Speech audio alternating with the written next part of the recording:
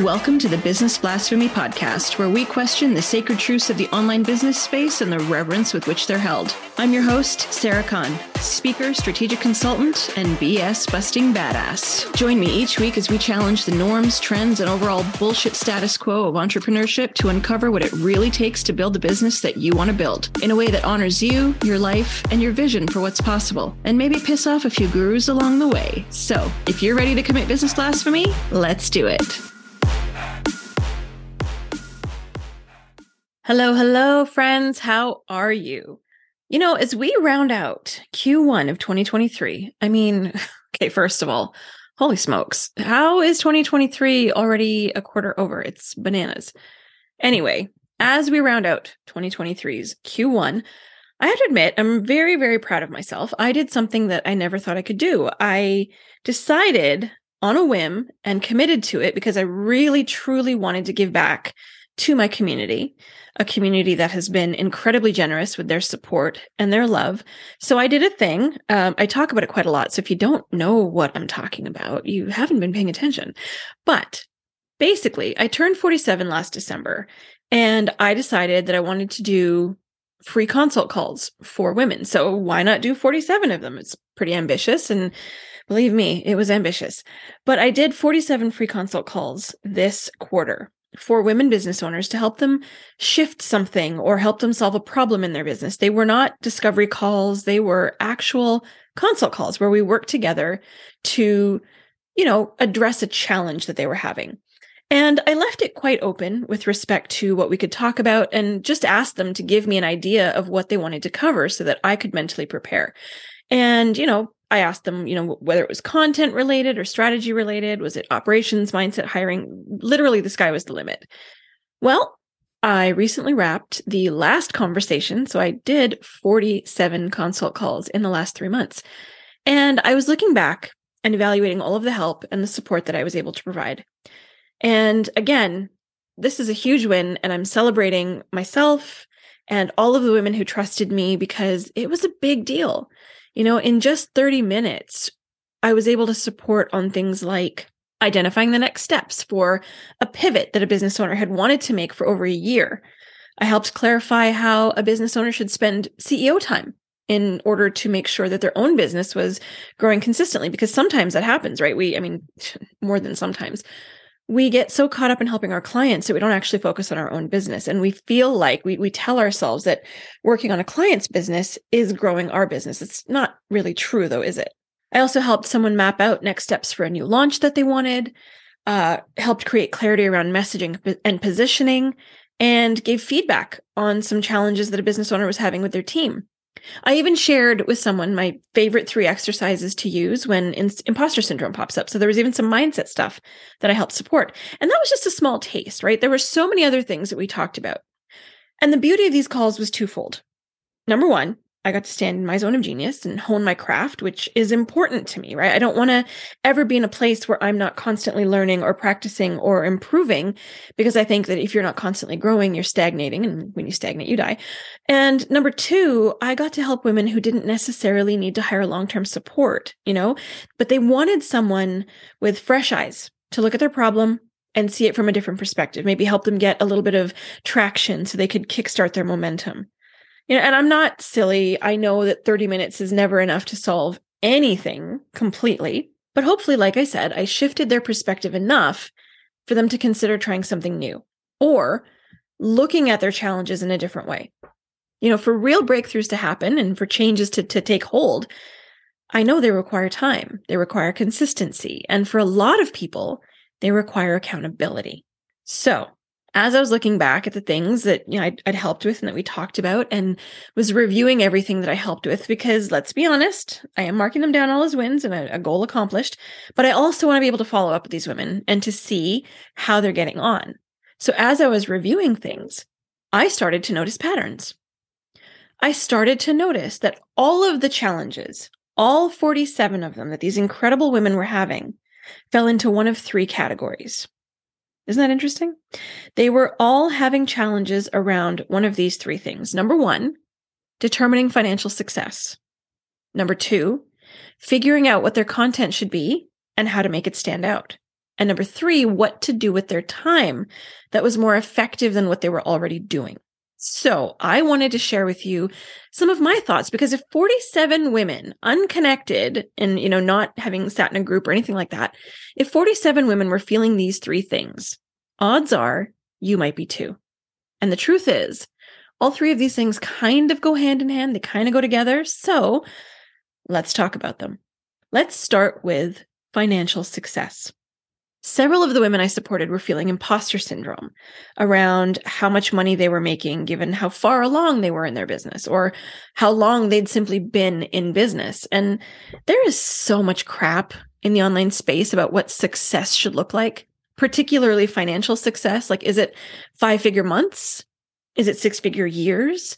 Do I need to be making 7 or 8 figures, or I'm not a true entrepreneur? Like, what is the benchmark? And I think, this is when I like to remind people that if you're breaking even every month and you're covering all of your expenses, you're technically successful. I know that doesn't seem true to a lot of us. And I know that some people are probably listening to that statement and going, right? But it's a weird noise. Sorry. We have been conditioned. We've been so conditioned to see success as linear, right? Or tied to a specific dollar amount. And when I say linear, I mean, well, if you're in year 1 or year 2 or year 3, you should be at this point or this point or this point financially. But I promise you, if you are covering your expenses, you're technically successful. I promise you that's true. If you are not going into debt for your business, you are successful. Now, point of clarification, that doesn't mean that you never take on debt, but you are also able to pay it off consistently and without too much difficulty. You're not crippling yourself financially to keep your business running, right? True financial success is very subjective. It really depends on how you define it. What's influencing that definition? Who are you comparing yourself to? Do you live in, parallel lives? Or maybe they have way more support than you do. Like, you have to be really honest about what you are benchmarking your financial success against, right? I love a recent example of something that I talked about. The mistaken idea that we all have the same 24 hours in a day as like Beyonce or Mother Teresa. So we should be able to accomplish big things like both of them did. Now, listen. Beyonce had a team of people who were helping her when she was in Destiny's Child. She had parents who were fully all in. She had, support from her studio and from she had a ton of support, right? And she got famous and she had money, and then she got married and had kids. So people who say, well, she did it with 3 kids or 2 kids, I don't know how many kids she has, but she did it with her kids. Like, let's be honest, she already had a shit ton of money by that point. And she probably has an even bigger team now who are helping her do what needs to get done. People to look after her kids, support around the house, right? All sorts of support and privilege that other artists don't. Now, the same goes for you and your money-making capacity. You have to determine what your definition of success is for you, not compared to anyone else. What do you need to survive? How much are you willing to charge? How much do you charge? How much time do you have to deliver services or work on your business? Is your business model a retainer model? Are you an agency? Are you a solopreneur who's delivering services on a project basis? Like, do you need solid lead generation? Are you underpricing yourself? There are so many factors that go into this, and there's no clear timeline of what you should be making when you reach a certain timestamp in your business. Like, you must be making 6 figures after 2 years or you're on a success. Like, that's bullshit, right? So this is when we start to talk about things like capacity, yes, but like values and whatnot. So let's say your definition of success is pretty solid and you're happy with it.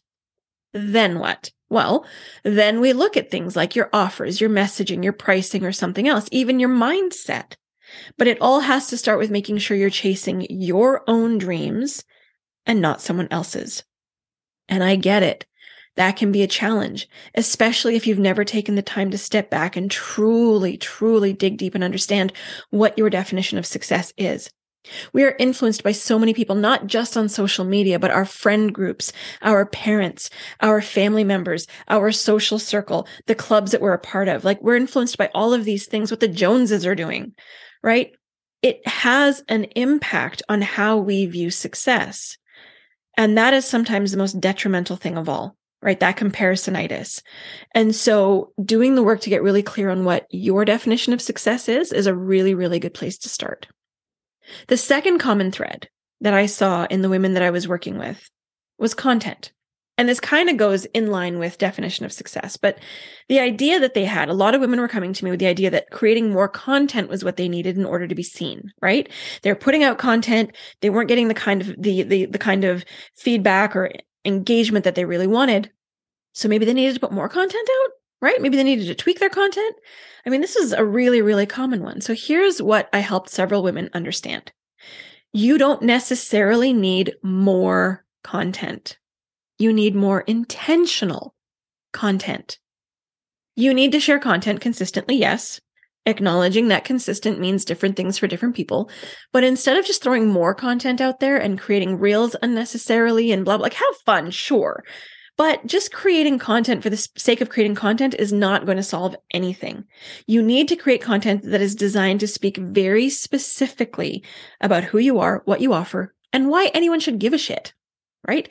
This is why I hate content calendars and content templates.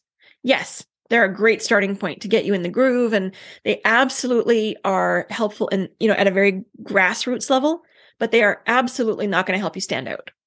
Not a chance.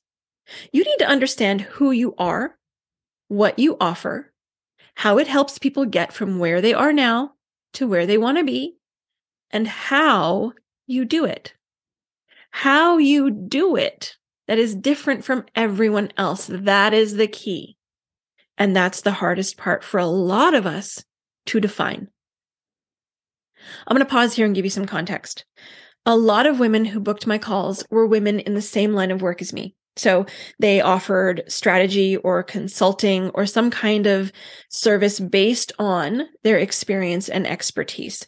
They've done certain certifications or taken certain programs to help them specialize in a certain type of service offer and help them feel like, now they've got clout, they've got authority.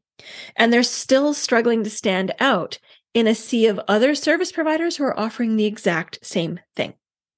The truth is, most of us do similar things. Most of us sell similar services. Most of our content is exactly the same. So how do you stand out? Well, by figuring out what you specifically support with. Basically everything I've already said. And by being you. This part is the part that a lot of people have fear around doing, or they aren't sure who they truly are, so they keep showing up like everyone else in their space. Because let's be honest, being your true self in a space that is so heavily curated, even when people are purporting to be authentic, is scary. To be vulnerable is scary. To let the side of you that you've kept hidden for so fucking long to make yourself palatable is scary. But it's also your superpower. And the thing that will make you stand out. The thing that will resonate with the right people and finally create content that feels more like you than anything else you've ever done before. Trust me. It's what I had to do. Really get down and get deep and uncover who the fuck I was. I mean, I'd had an inkling most of my life, but I kept her quiet for so long because I was always told and always afraid she would make people run.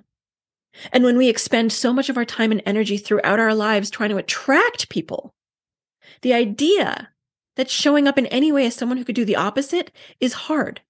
We spend so much of our time trying to make people like us, love us, accept us, embrace us. Showing up on social media and suddenly sharing ideas that people might not agree with or like or hate on, that shit's scary. But the vast majority of people I work with now are people who resonated so deeply with my content. And that didn't happen until I started doing the work of really allowing my true self space to breathe.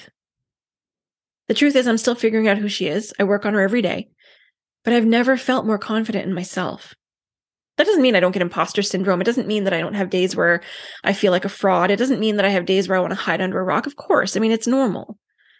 But I know who I am and I know who I want to be. And it's getting easier and easier to show up as her. Right? And that's probably the hardest work you'll ever do. But when you do it, everything else gets so much easier.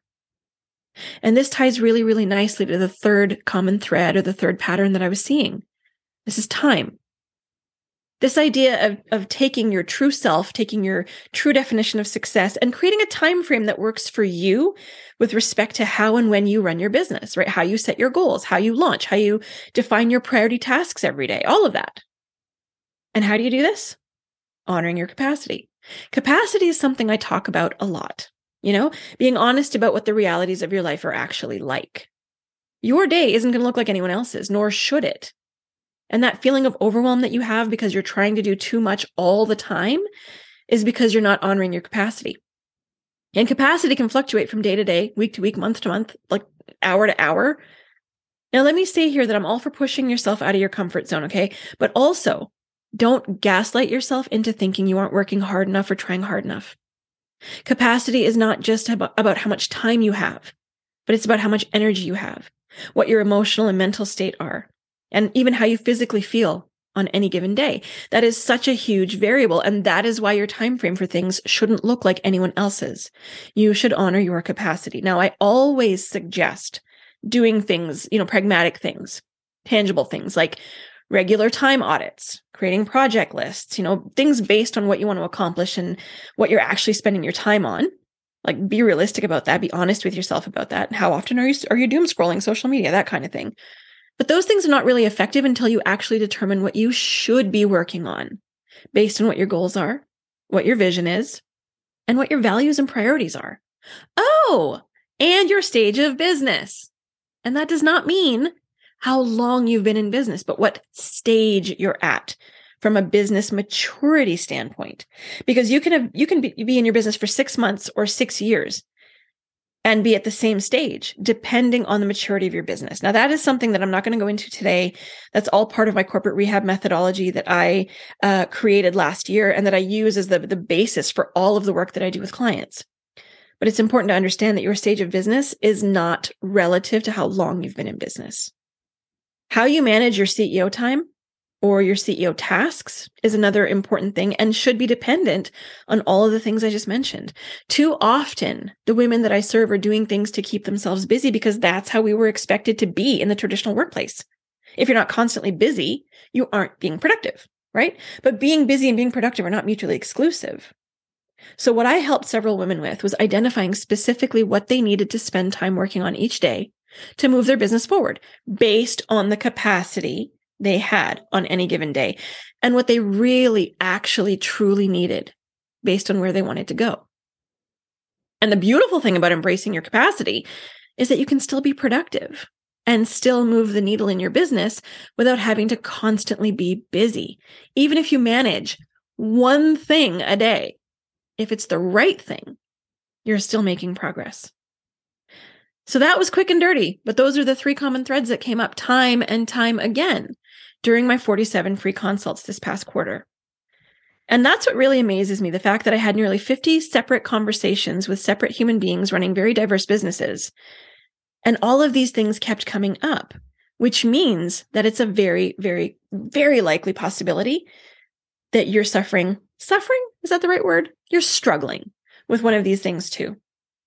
So if any of these things resonated with you and you want to talk about it, book a fucking call. Come on. How many episodes in are we? 12 episodes in. Book a call. Let's chat. Details to get in touch are in the show notes.